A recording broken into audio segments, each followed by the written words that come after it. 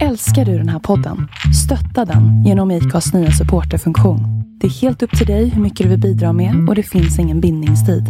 Klicka på länken i poddbeskrivningen för att visa din uppskattning och stötta podden.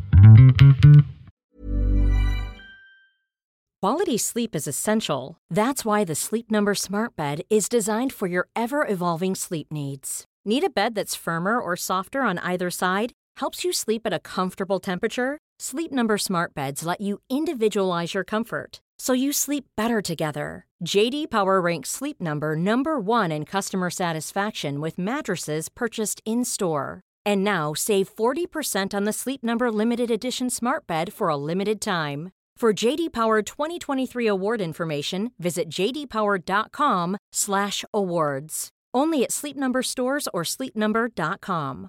Ready to pop the question? The jewelers at BlueNile.com have got sparkle down to a science with beautiful lab-grown diamonds worthy of your most brilliant moments. Their lab-grown diamonds are independently graded and guaranteed identical to natural diamonds, and they're ready to ship to your door. Go to BlueNile.com and use promo code LISTEN to get $50 off your purchase of $500 or more. That's code LISTEN at BlueNile.com for $50 off. BlueNile.com, code LISTEN.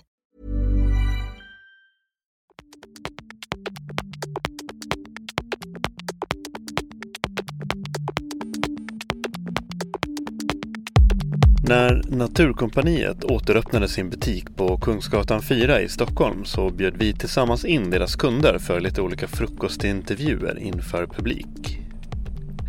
Jag har tidigare lagt ut avsnitten med Christiane Dolva som är hållbarhetsansvarig på Fjällräven och samtalet med Elin och Anna på Håll Sverige Rent. Det tredje avsnittet är med Jesper Danielsson och Malin Wetterborg på Houdini. Jesper är designchef och Malin är textilingenjör och jobbar med alla material i kläderna. Därför pratar vi mycket om mode, design och de utmaningar och möjligheter som driver branschen framåt. Jag heter Magnus Ormestad och det är jag som gör podcasten Husky. Välkomna till avsnitt 151. Podcasten Husky spelas in med stöd från Naturkompaniet och från och med det här avsnittet så stöds podden även av Nordic Green Energy. Jag heter Hanna Radoncic och är marknadschef på Nordic Green Energy som är Sveriges mest erfarna gröna elbolag. På Nordic Green Energy har vi endast el från de förnybara energikällorna sol, vind och vatten. Det är säkert många som undrar, hur kan jag veta att det faktiskt är förnybar energi jag får när jag köper grön el? Nu ska jag berätta hur det går till. För all el du använder så köper Nordic Green Energy in så kallade ursprungsgarantier. Garantierna visar hur och var elen producerats och är alltså ett kvitto på att din el är grön. Genom garantierna går det exempelvis att se om elen du använder kommer från ett speciellt vindkraftverk i Småland eller kanske från en solpanel på fru Anderssons tak i Västergötland. En extra bra grej är att intäkterna för garantierna går tillbaka till producenterna så att de kan investera i mer förnybar produktion. Så att ju fler som väljer grön el, desto mer kommer produktionen av förnybar energi att växa. Läs mer på nordicgreen.se. Mer information om det här avsnittet och om tidigare avsnitt hittar ni på huskypodcast.com. God morgon och välkomna. Sitter micken på, Jesper? Tror det. Kan inte ni presentera er, vad ni heter och vad som står på era visitkort? Jesper Danielsson heter jag och designchef står det nog på svenska, men head of design på de här lite så här internationella. Vi pratar ganska ofta utan titlar på jobbet, men och det här är Malin. Men jag vet inte, ska den sitta så här på kinden? Ja, men jag tror att du kan böja den lite. Jaha. Har du den på andra örat också? Ja, jag tror det. Jag har så små öron så den kanske hoppar det av. där blir jättebra. Jag heter Malin Wetterborg och jag jobbar med material på Houdini. Textilingenjör? Ja. Det är din utbildning? Ja, exakt. Jag tänkte börja med en sån här väldigt liten och lätt fråga till er bägge två. Vad är mode egentligen? Skönt att vi kör pang på, tycker jag. För mig är nog mode ett sätt att kunna kommunicera någonting och förhoppningsvis också ifrågasätta eller förmedla ett budskap. Oavsett om det handlar om till sig själv eller till andra. Men liksom ett hjälpmedel att kommunicera utan ord i stort. Liksom. Och den här identifikationen liksom. Ja. För att kunna uttrycka vem man är genom vad vem man är bär. eller vem man vill vara eller vad man vill vara del av eller vad man vill ifrågasätta. Som på något sätt en större idévision. Hela vägen ner till att bara liksom så här känna sig bekväm i någonting. Liksom. Men på något sätt olika grader av vad mode kan innebära för olika individer. Och nu menar jag, den här frågan tänker jag också ganska vitt och brett, även utanför Naturkompaniets 4 väggar så att säga. Så utanför funktionskläder, liksom, utan bara rent historiskt och rent samhälleligt vad mode är för någonting. Vad tänker du på vad mode är för någonting, Malin? Jag hamnar mycket i trender. Och det känns som att det är det man får utifrån också. Att mode handlar mycket om trender och vad som ska vara just nu. I alla tidningar som man ser så är det mode just nu och det är liksom våran modepanel och det handlar mycket om så här, det man ser just nu och de trenderna som följs just nu och då. När man kollar tillbaka också tänker jag på mode 1800-talet så var det 1800-talets trender liksom. Men det är nog det som jag att det blir som en slags tidsdokument nästan. Ja. För det känns som nu att mode och trender det utvecklas otroligt fort. Och jag vet inte hur den här hastigheten om trenderna alltid hur har modets hastighet och trendernas hastighet, hur tycker ni att det har utvecklats? Alltså kanske ganska långt bak i tiden och fram tills idag. Jag tycker Malins exempel där med 1800-talet är jätteintressant, för om man tittar liksom på tidigare så handlade det ju mer om olika skillnader i samhället och ifrågaställningar i samhället som skiftade någon form av liksom sätt att klä sig på eller skillnaden mellan män och kvinnor i ett genusperspektiv på 30-tal fram tills idag när trenderna och moderna på något sätt har i min värld landat i vad som kallas fast fashion istället, eller snabbt mode där det ligger på veckobasis eller på månadsbasis vad som är det hetaste eller vad som är just nu. Och det finns så många olika subkategorier i vilket område. De också ändras liksom, så att modet kan appliceras på 10 olika versioner i det samhället idag och varje sån version utvecklas otroligt fort liksom. Och kanske inte egentligen med något större budskap mer än att det ska ändras för ändrandets skull. Bara det är någonting nytt liksom. Men för det är i stort sett veck- och månadsbasis. Och återigen om vi pratar utanför outdoor-världen då. Så det är så snabbt det kan gå rent krasst. Jag antar att ni har någon slags intresse.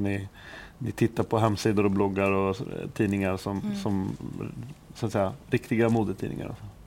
Jag tänker om extrema exemplen så är det ju många butiker som har att det kommer in nyheter 2 gånger i veckan. Så att det går ju ofta snabbare ännu snabbare liksom. Och det känns som att man i många avseenden så känns som att man hela tiden försöker vara lite snabbare än konkurrenterna. Vilket gör att det går ännu snabbare. Och om man tittar på utvecklingen av framtagningen av kläder då, alltså om man sammanfattar det, så känns det också som att det har blivit så otroligt mycket enklare att ta fram någonting, att man har från första idé hela vägen liksom, i butik så kan man göra det på 2 veckor på vissa företag, liksom, vilket blir också som en motreaktion på något sätt, liksom, att man har man möjligheten att ta fram någonting så fort så reagerar företagen i de mest extrema fallen så fort liksom, på vad man ser eller tendenser man ser, och till och med att men det här sålde bra, då så applicerar vi en till tolkning av det här på ett så kort perspektiv. Medan om man jämför det med liksom de första cyklerna som vi touchade vid, så handlade det mer om att ta fram någonting för varje individ och varje kropp, och att processen kunde vara då för ett specifikt plagg en längre period på månader liksom, för att ta fram någonting för en individ liksom. Och då kommer du in på nästa fråga jag hade, just hur snabbt det går. Liksom hur är arbetstiden från tanke till handling och från tanke och idé till galge. Men det kan alltså vara i de här mest extrema fallen, då kan det handla om bara 1 eller 2 veckor. Men kanske lite mer generellt för de här stora, säg H&M och de här stora aktörerna. Vad brukar det ligga på? Vad brukar man prata om i branschen? Det känns som att det finns ganska många olika normer eller många olika cykler liksom där. Man ganska ofta jobbar med en 12-månaders kalender, så att man ritar det som just nu ska komma ut om 12 månader, men att så har man den som en kompletterande liksom, cykler till det. En del som ligger på 3 månader och en del som ligger på 6 månader för att liksom kunna anpassa sitt utbud allt eftersom. Och det har väl också blivit så här en balans mellan de som kanske driver trender och de som anammar trender, eller de som skapar mode och de som bara följer efter. Där de som skapar det initiella har ofta en längre tidsaxel på sitt utvecklande för att man är mer säker i vad man vill skapa, medan de andra har lyckats landa i en supply chain som är ännu mer agil och kan liksom anpassa sig efter det som man ser kanske. Hur långt framåt i tiden jobbar ni? Jag vet att när man är förbi ett kontor så kan ni titta på färger. Ja, men det här är 20... När vi börjar titta på 2019 typ. Ja. Eller liksom, hur långt fram tänker ni när det gäller färger och material och sånt? Typ 2 år framåt, skulle jag säga. Vi ligger. Och det handlar mycket om att om vi ska ta fram en ny produkt eller jobba fram ett nytt tyg, så kan den testperioden för att testa att det verkligen håller och sätta på plagget på någon av våra friends för att testa ute på bergen eller vad det kan vara, så vill man gärna göra det under några månader. Så att det är mycket också för att få in en sån testperiod i alla fall från mitt perspektiv. Sen handlar det också om man vill försöka ändra någonting i det existerande supply chain, så kan det ligga ännu längre fram. Om man vill att de ska tänka, om man jobbar med en supplier som man vill ska göra saker på ett annorlunda sätt, så kanske man får tänka ännu längre fram, S20 eller Fall 20 liksom, så 3,5 år fram, när man på något sätt så här försöker ändra tankebanor sakta men säkert. Ena foten i framtiden.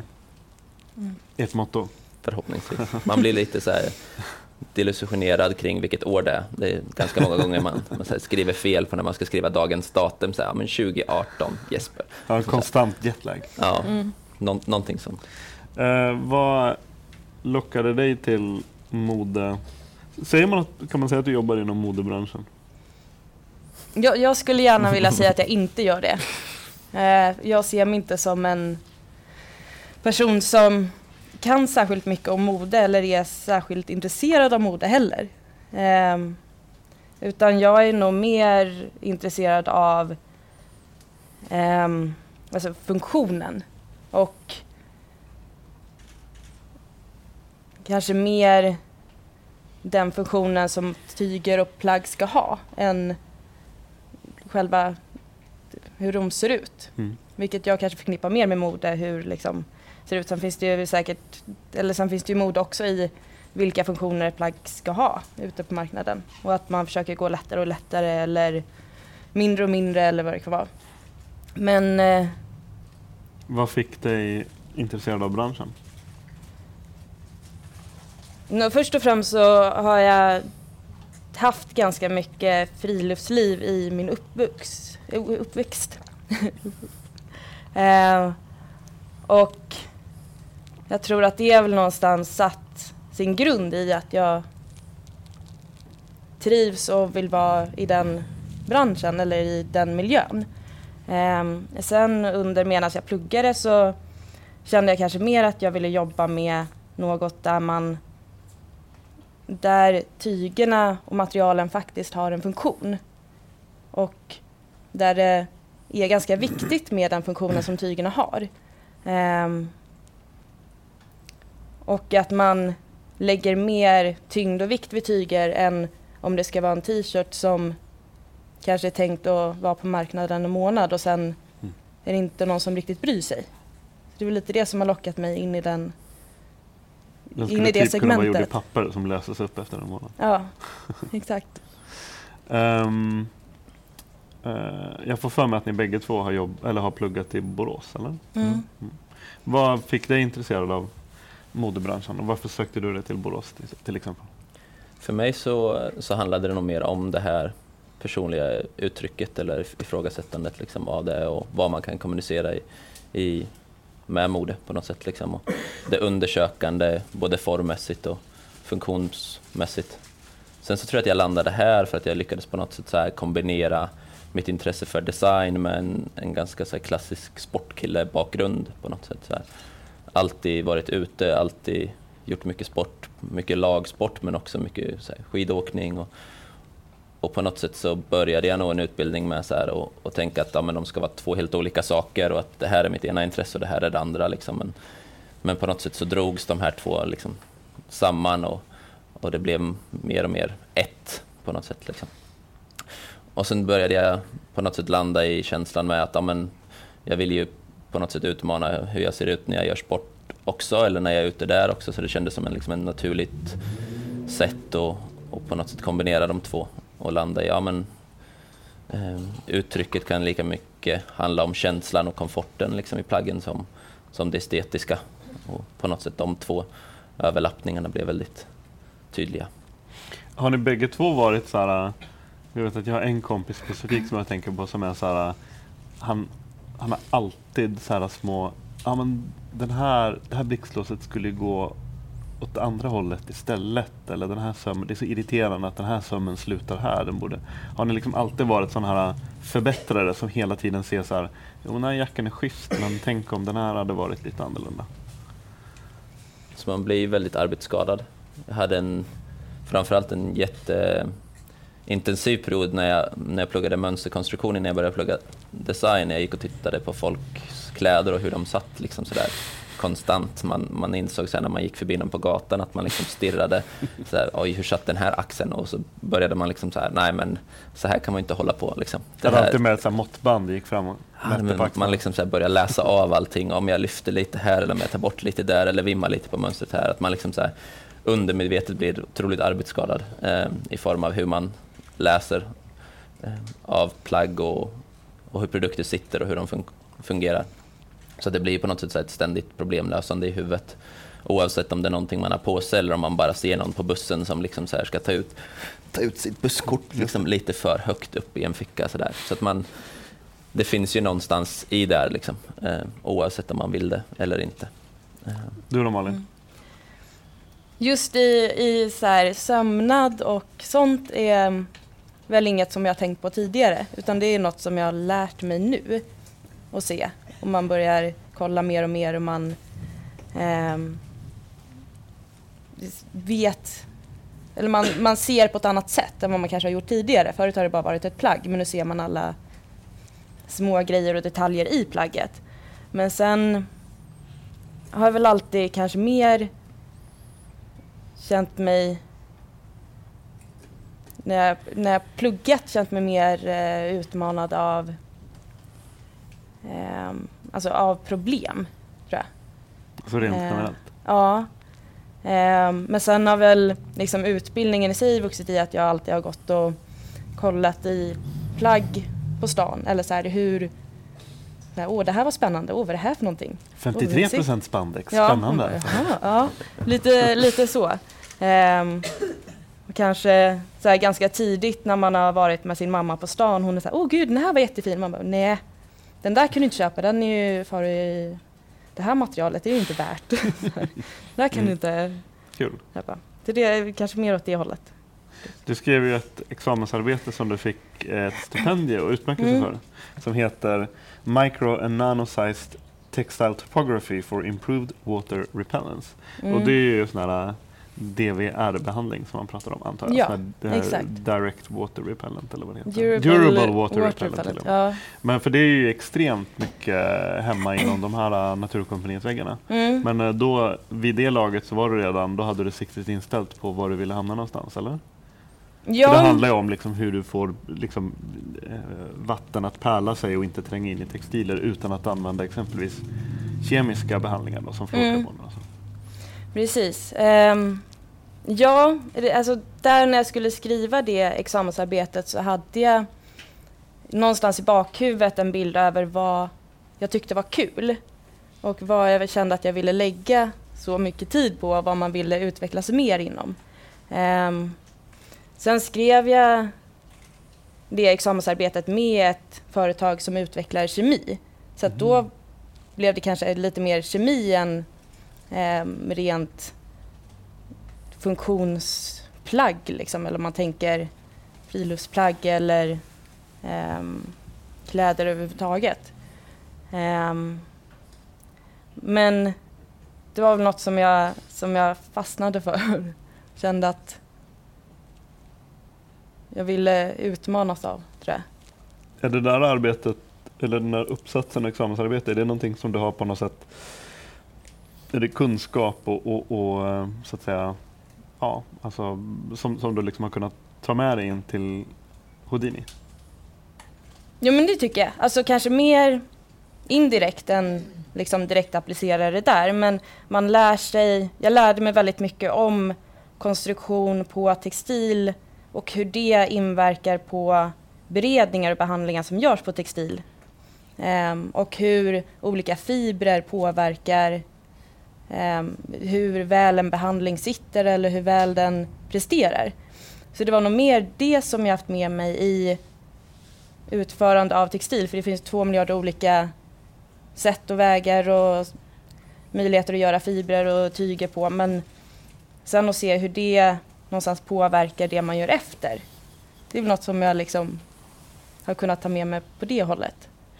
Hur, också en sån här ganska stor fråga som du får komprimera och göra vad du vill med. Men hur ser, för just den här DVR, vad ska man säga, DVR-debatten i den här lilla ankdammen har väl varit någonting de senaste åren som har varit ganska uppmärksammat här med fluorkarbon, och jag vet inte hur det är i Norge ifall det är, de har väl lagstadgat till och med att man inte får ha det i tillverkning på något vis, eller? Ja, vissa av dem. Okej. Just det finns olika. Men vad händer så här rent, för det är ju fler och fler plagg som kommer ut nu som har helt fluorkarbonfria kollektioner. Och så vad händer på branschen där liksom, var befinner vi oss? Jag tycker generellt att om man kollar senaste 2 åren så har det hänt ganska mycket. Och mer flyttar från den typen av vattenavvisande behandling som har fluorkarboner in i sånt som inte har det. Och det är fler företag som har gjort planer för att fasa ut det.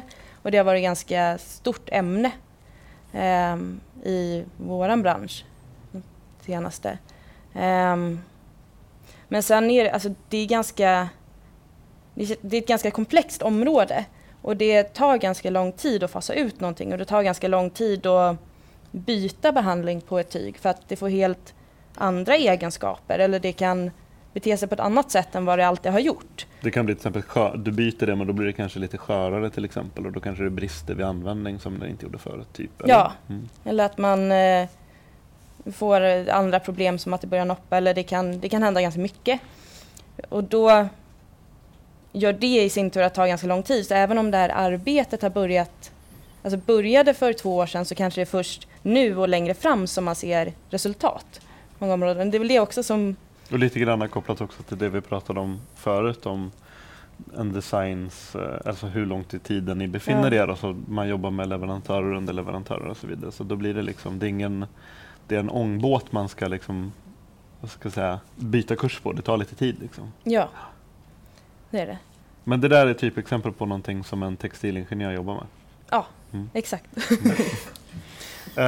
Du då Jesper, hur har du sett på dig själv som liksom designer? Vad är det för typ av designer du har velat vara? Liksom? Har du alltid haft ett liksom väldigt klart mål, eller har du skuttat lite mellan...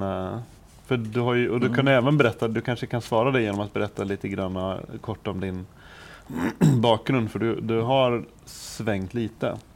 Nej, men jag har nog inte varit helt säker på vad jag ville göra från början liksom, utan mer jag tror att jag förstod när jag pluggade att jag ville på något sätt utmana mig själv utifrån ett designperspektiv, men också inom en sportvärld, och bestämde mig då för att säga, ja, men vilka är störst på sport, eller vilka gör störst på sport, och landade efter lite funderande i Tyskland och jobbade för Adidas, som är ju ganska stora.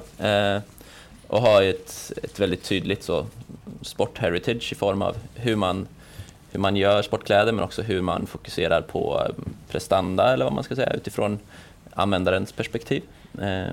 En jätteintressant arbetsplats, men med ett annorlunda sätt att jobba än vad jag jobbar idag kanske. Men någonting som jag tror var väldigt utvecklande, framförallt i form av hur man kan jobba med resurser och jobba i större team, och där jobbade jag i ett mindre team med 4 designers, men som hade ett stort supportteam runt omkring, så om man ville utforska någonting gällande aerodynamik så hade man en Mike som hade liksom doktorerat inom ämnet och hade 6 års forskning och sen hade kommit hit och började leka i vindtunneln i källaren. Liksom. Lite så här att det fanns... Och allt det där fanns liksom in-house så att säga? Ja, men det fanns en climb chamber och det fanns fullstora fotbollsplaner med trycksensorer liksom underground så att man kunde liksom se och har ni inte det i Finnboda? Inte så många. Det är Niklas som står för höghastighetskameran liksom, men bortsett från det så är det en litet annorlunda sätt att ta sig an problemlösningen på, men det var också under en längre period liksom en otroligt bra fortsatt skola liksom för hur man skulle pusha sig själv och hur man kunde pusha problemlösning och vad som fanns där, och nu får man på något sätt så här använda mer externa partners i den här typen av arbete, men jag tror att med den starka visionen vi har så är det så otroligt lätt att på något sätt attrahera människor som tänker och tycker likadant och kan ta sig an och vill ta sig an problem på samma sätt. Så på det sättet så känns det som att nu har man liknande resurser fast inte in-house, och man får mer använda dem liksom i ett större perspektiv. Liksom. Lite så här fördomsfullt så kan man ju tänka sig när du jobbar på... Want flexibility? Take yoga. Want flexibility with your health insurance? Check out United Healthcare Insurance Plans. Underwritten by Golden Rule Insurance Company, they offer flexible, budget-friendly medical, dental, and vision coverage that may be right for you. More at uh1.com. Quality sleep is essential. That's why the Sleep Number Smart Bed is designed for your ever-evolving sleep needs. Need a bed that's firmer or softer on either side? Helps you sleep at a comfortable temperature? Sleep Number Smart Beds let you individualize your comfort, so you sleep better together. JD Power ranks Sleep Number number 1 in customer satisfaction with mattresses purchased in-store. And now save 40% on the Sleep Number Limited Edition Smart Bed for a limited time. For JD Power 2023 award information, visit jdpower.com/awards. Only at Sleep Number stores or sleepnumber.com. Planning for your next trip?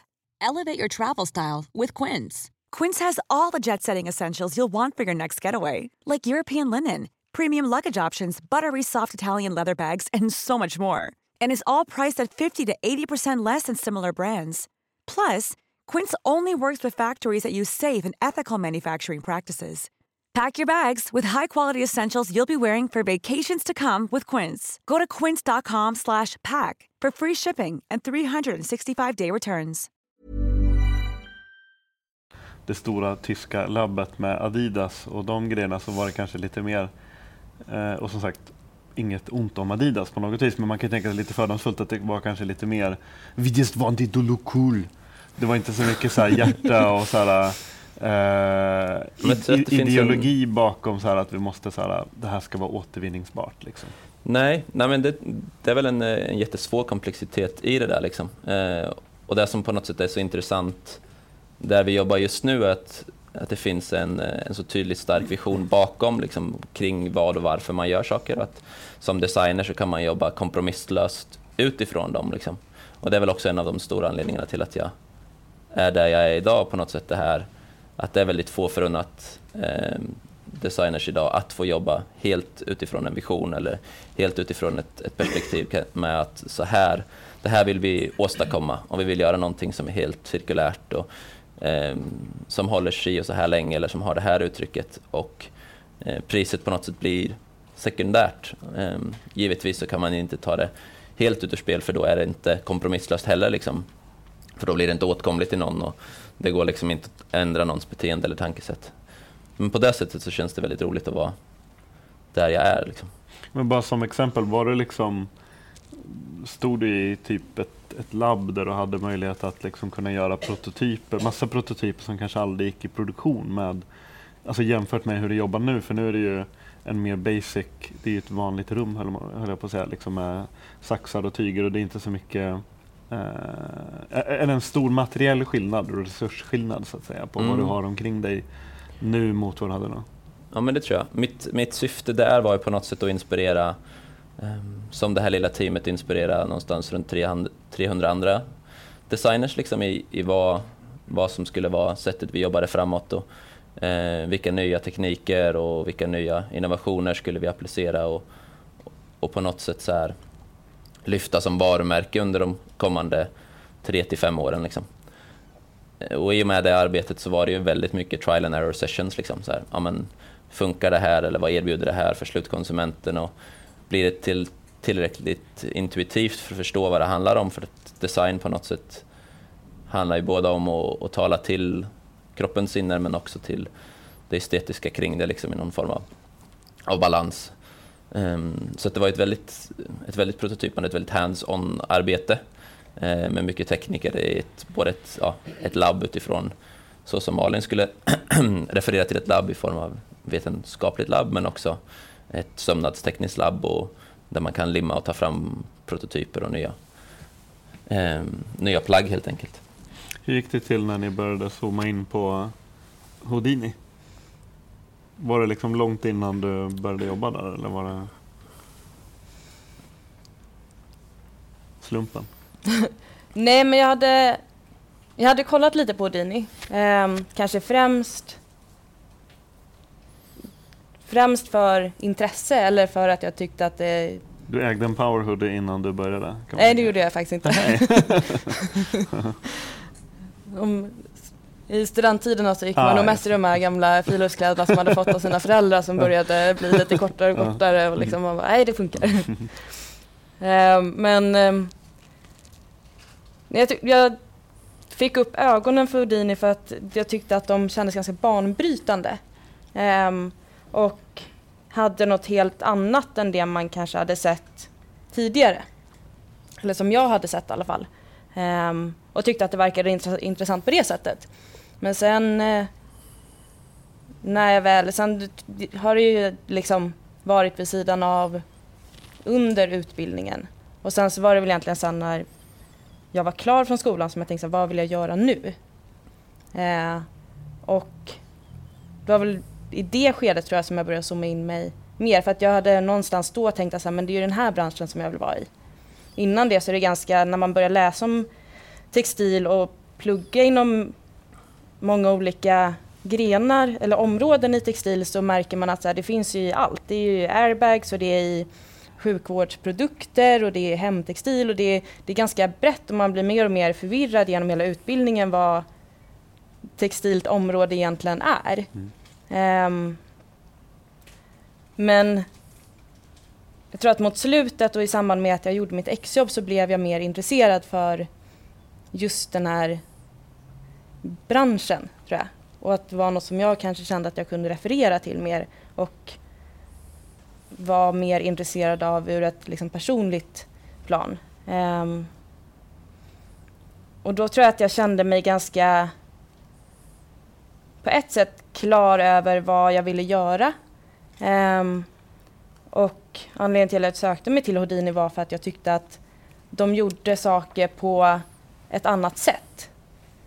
Och hade en ganska den här starka visionen och en stark vilja att göra någonting annat. Liksom. Att det var det som styrde och försöka göra någonting bättre på alla sätt och vis utifrån miljö och estetik och funktion. Liksom. Hur ser ert samarbete ut? För jag antar att stundtals jobbar ni ganska nära in på varandra. Och det slår mig nu, jag har kompisar som är arkitekter och jag har kompisar som är ingenjörer och jobbar inom samma koncern och företag. Och då får man höra ibland att just hur det är sån här lite motsatsförhållande. Arkitekten kommer in med men det ska se ut så här med fönster och det ska vara så här. Och sen så kommer ingenjörerna in och så bara, nej men det här och det här och det här är omöjligt. Ni kan inte bygga på det här sättet typ. Är det lite så ert samarbete ser ut också? Att men materialen måste liksom, alltså snittet måste liksom bäras upp av materialets funktionaliteter lite sådär. Hur funkar ni ihop? Ja, alltså det är en jätterolig liknelse för att det känns som att det ligger på något sätt väldigt mycket sanning i det du säger. Och sen så kan man väl också lägga till en tredje part som ofta är suppliern i det här läget liksom, som blir på något sätt den tredje extensionen liksom som kanske främst blir den här liksom, nej det här går inte, det här kan vi inte göra, det har vi aldrig gjort förut.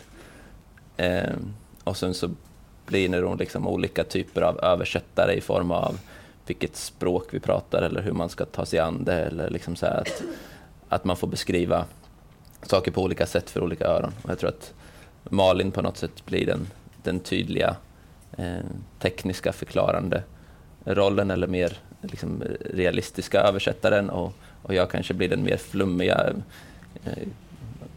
som försöker knuffa gränserna på ett sätt liksom. Men jag känner nog aldrig att Malin drar så mycket tillbaks, utan vi drar nog väldigt mycket framåt båda två. Jag tror att det är det som är styrkan också i hela företaget, eller så som vi jobbar nu, liksom, att det finns en ganska så här, vi alla ska åt ett sätt eller åt ett håll, men det finns 1000 olika problem vi måste ta oss an, så här, ja, men går det inte så här så målar vi upp ett tredje scenario istället med fönstren som ligger på tvären, eller de är liksom vridna 45 grader, eller liksom att man skjuter på en säsong eller 2 liksom, tills... Ja, eller provar ett annat sätt liksom, som ger samma känsla eller samma uttryck eller samma funktionalitet, men konstruerat på ett annat sätt liksom, eller så här. Vad säger du, Malin? Ja, men jag håller med i det Jesper säger. Och jag tror också att det är, eftersom att vi någonstans alla har samma vision på företaget, så är det också ganska lätt att, om vi håller på med en utveckling tillsammans eller jobbar med någonting tillsammans, och sen så märker man att vi kommer inte kunna få det så som vi vill ha. Antingen så kan vi inte få tyget på det sättet som vi vill ha, eller få det cirkulärt, eller vad det nu kan vara. Och då gillar jag den filosofin att alla har så här, men vi kompromissar inte, då får vi pausa det och så får vi jobba på det tills vi får det som vi vill ha det, och då kan vi lansera det. Liksom. Att man inte försöker pressa fram någonting som kanske behöver mer tid på sig. Ofta så är det ju, jag skulle säga att det är väl inte jätteofta som man möts inför det här att säga nej, det går inte, och så dumpar man det, utan det kanske man får fortsätta jobba på det. Liksom. Jag tänkte ett bra case är väl, antar jag, det här, de byxorna du har på dig som heter Made to Move. För det är väl ett ganska bra exempel på hur ni har jobbat ihop. För det handlar om att kringgå den stretchtyg och ha en mekanisk stretch, eller? Bland annat. Eller har jag tolkat det fel? Jag tror Made to Move-konceptet har faktiskt inte jag varit så involverad i alls, utan det är mer en konstruktionslösning, men det ligger på något sätt i grund till ett problem som vi har kikat på liksom, i första läget, som kanske sött fröt till men varför ska man tänka annorlunda eller göra annorlunda, i form av att men om vi lägger i stretch i det här, eller om vi använder stretchfibrer i det här, då kan vi inte göra det till en closed loop recycling, så att, men då måste vi ta bort, men då funkar, då kan vi inte konstruera plagget som vi brukar göra, eller då kan vi inte ha den passformen vi vill eller få den känslan som vi vill. Så det bygger på något sätt i grund och botten på ett materialutvecklingsproblem som vi också försöker på något sätt så här approacha från andra håll med separation av stretchfibrer och andra. Liksom. För det är ett problem i dagsläget att man kan inte få ett tyg som stretchar, kan du inte få helt återvinningsbart, eller? Nej, precis. Som det är främst när man blandar olika material. Så man blandar polyester med elastan. Så är det ju så, lägger man till elastan för att få mycket mer stretch. Och det är just blandning av material som gör att det är svårt att återvinna. I en sån återvinningsprocess så behöver man att materialen är rena egentligen. Jag tänkte att om du på ett någorlunda kort och någorlunda begripligt sätt kan summera Made to Move, vad som är annorlunda med det sättet att göra en byxa. Du har gjort jag har sett en fantastisk presentation du har gjort med väldigt mycket illustrativa bilder och sådär, som gör att man fattar det väldigt lätt. Men kan du hisspitchen av Made to Move? Hisspitchen. Man kan väl säga att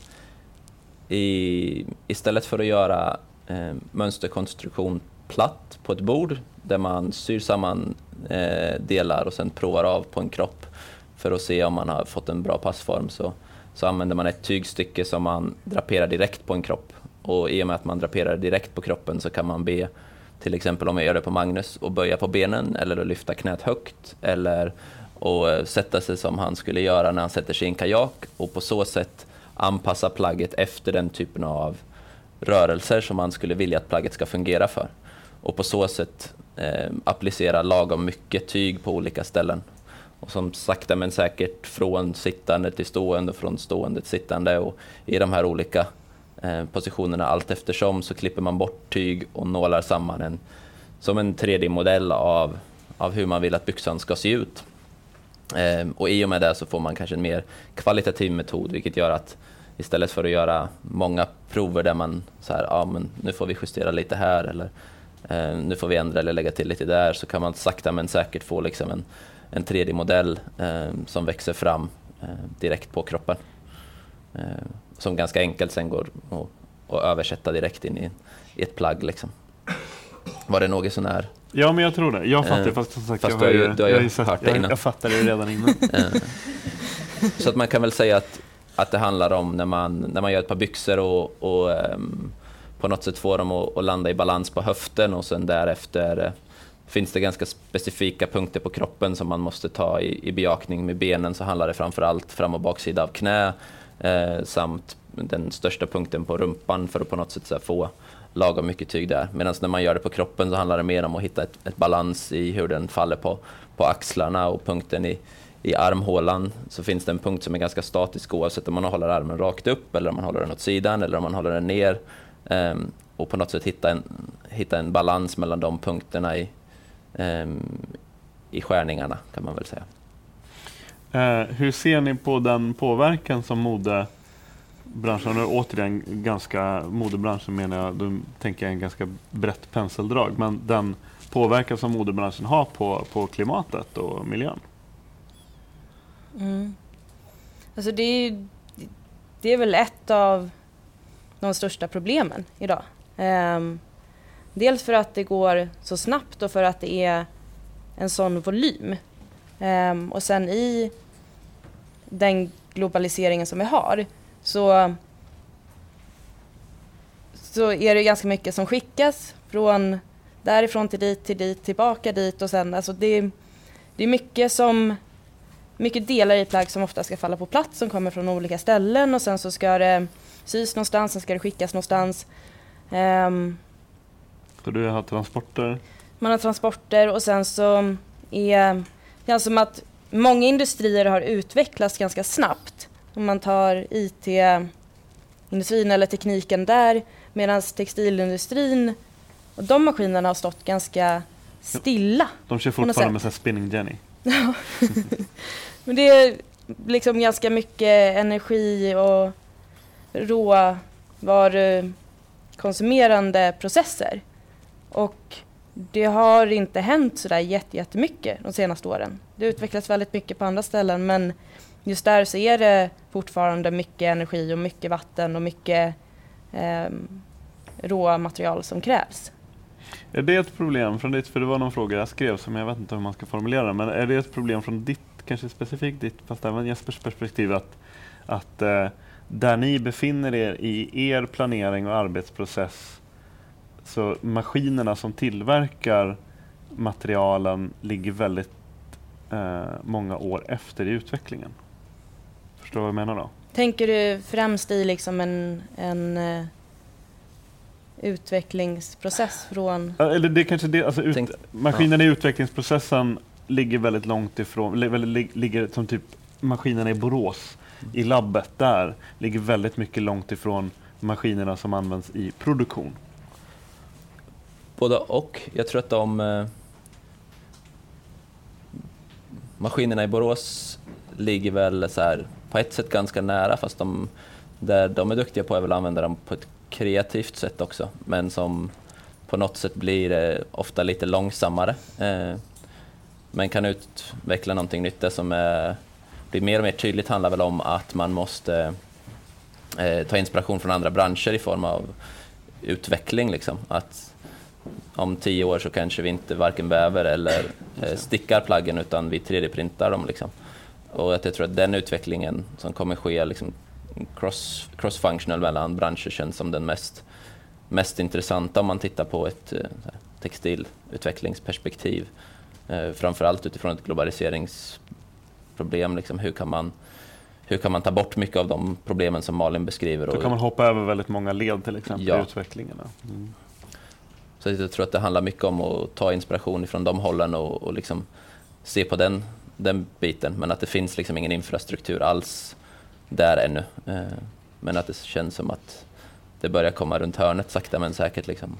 Det kanske på ett sätt svarar på nästa fråga just om man kan säga från vardera perspektiv var i de största utmaningarna ligger från textilingenjörens perspektiv och från designens perspektiv. Vad är det som hindrar branschen för att jobba mer miljövänligt och medvetet?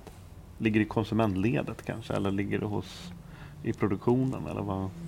Också en sån här jätteliten enkel fråga. Jag tror att väldigt ofta så gör man på samma sätt som man alltid har gjort. Det är en ganska konservativ bransch på det sättet. Och sen tror jag att det är nog i grund och botten för få som bryr sig om hur det är tillverkat och var det är tillverkat. Både från konsumenter och från företags sida. Man kanske gör en liten grön kollektion, men resten är liksom producerat precis som vanligt. Och det kanske är det som säljer då främst. Liksom. Så jag tror att det är för mycket. Det är för mycket som sker på samma sätt som man alltid har gjort, och man ifrågasätter inte riktigt. Och för få som faktiskt bryr sig om det och ställer krav. Och tänker att man kanske inte behöver göra så, man kan göra på ett annat sätt. Eller kan man göra det mindre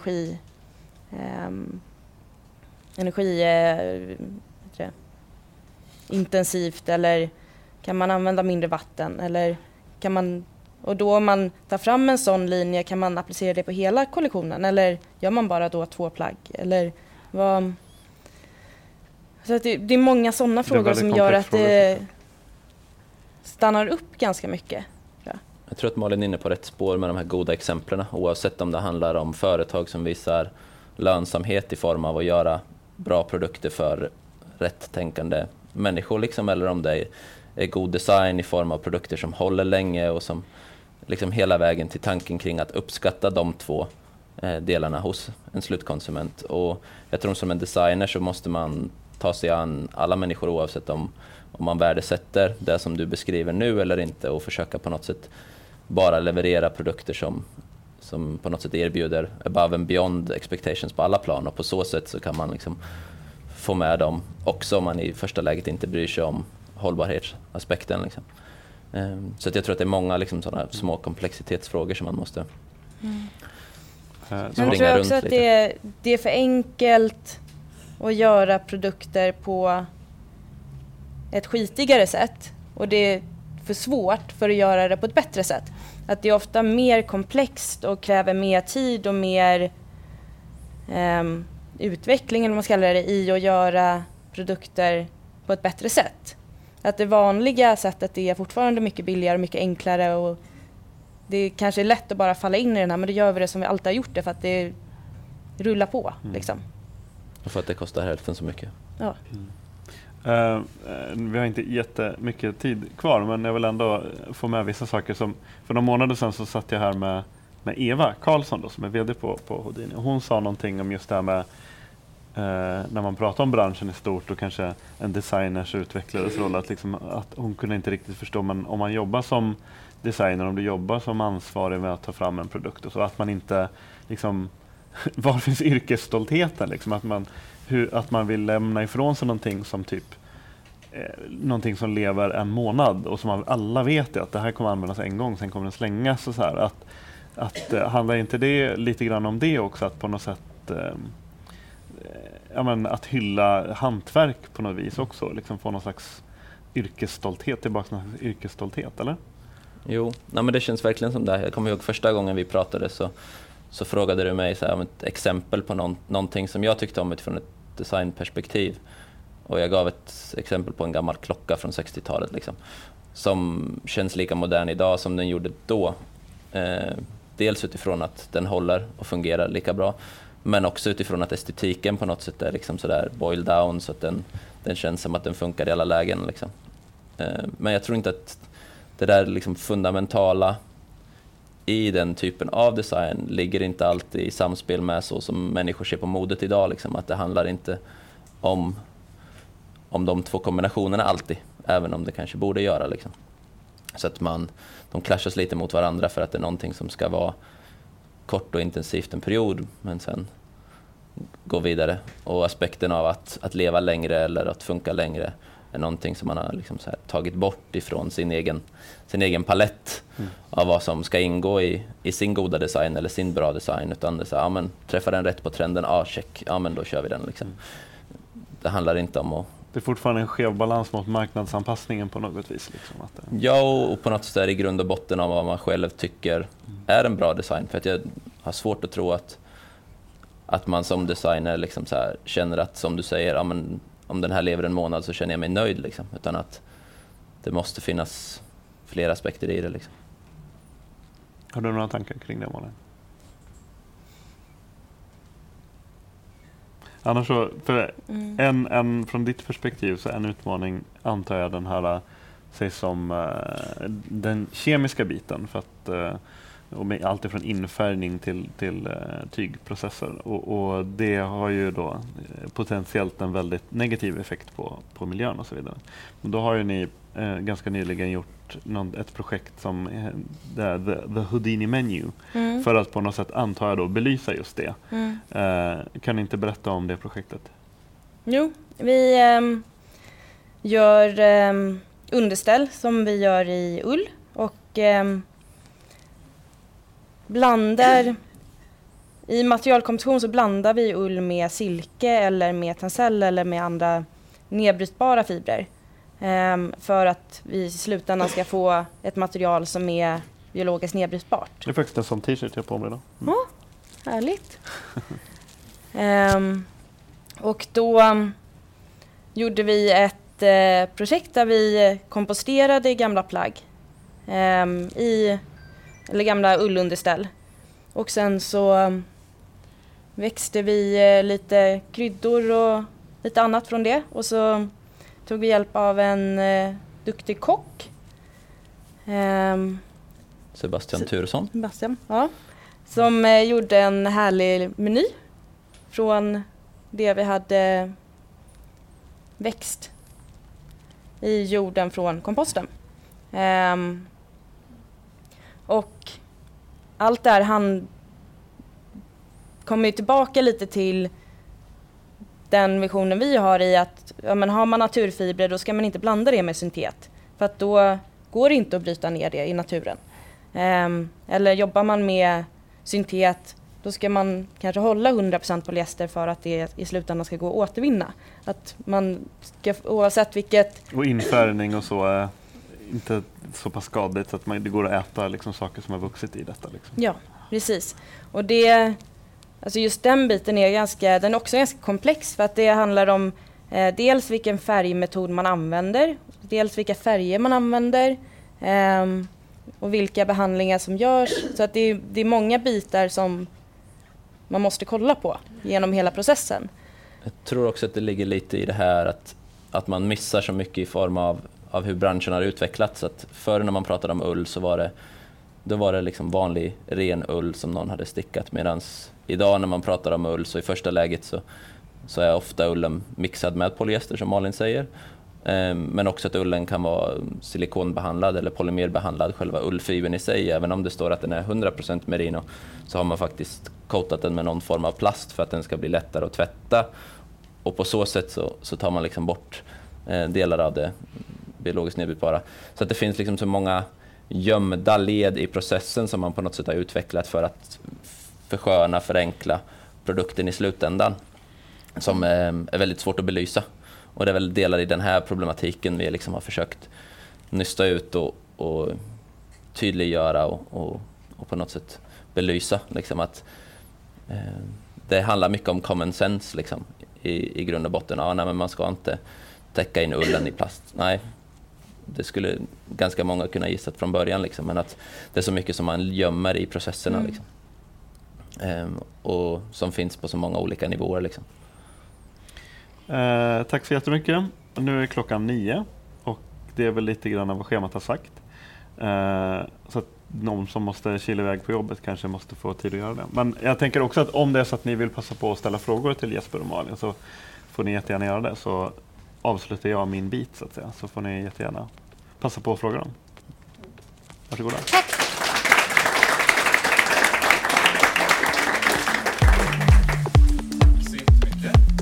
Tack själv. Podcasten Husky finns även på Instagram och Facebook. Husky spelas in med stöd från Naturkompaniet och Nordic Green Energy. På Nordic Green Energy vill vi att du ska vara med och påverka samhället i en hållbar riktning. Det gör vi genom att sälja 100% grön el så att du enkelt kan göra ett aktivt val för en framtid som är bra för oss alla. Läs mer på nordicgreen.se. Musiken görs av Joel Mull.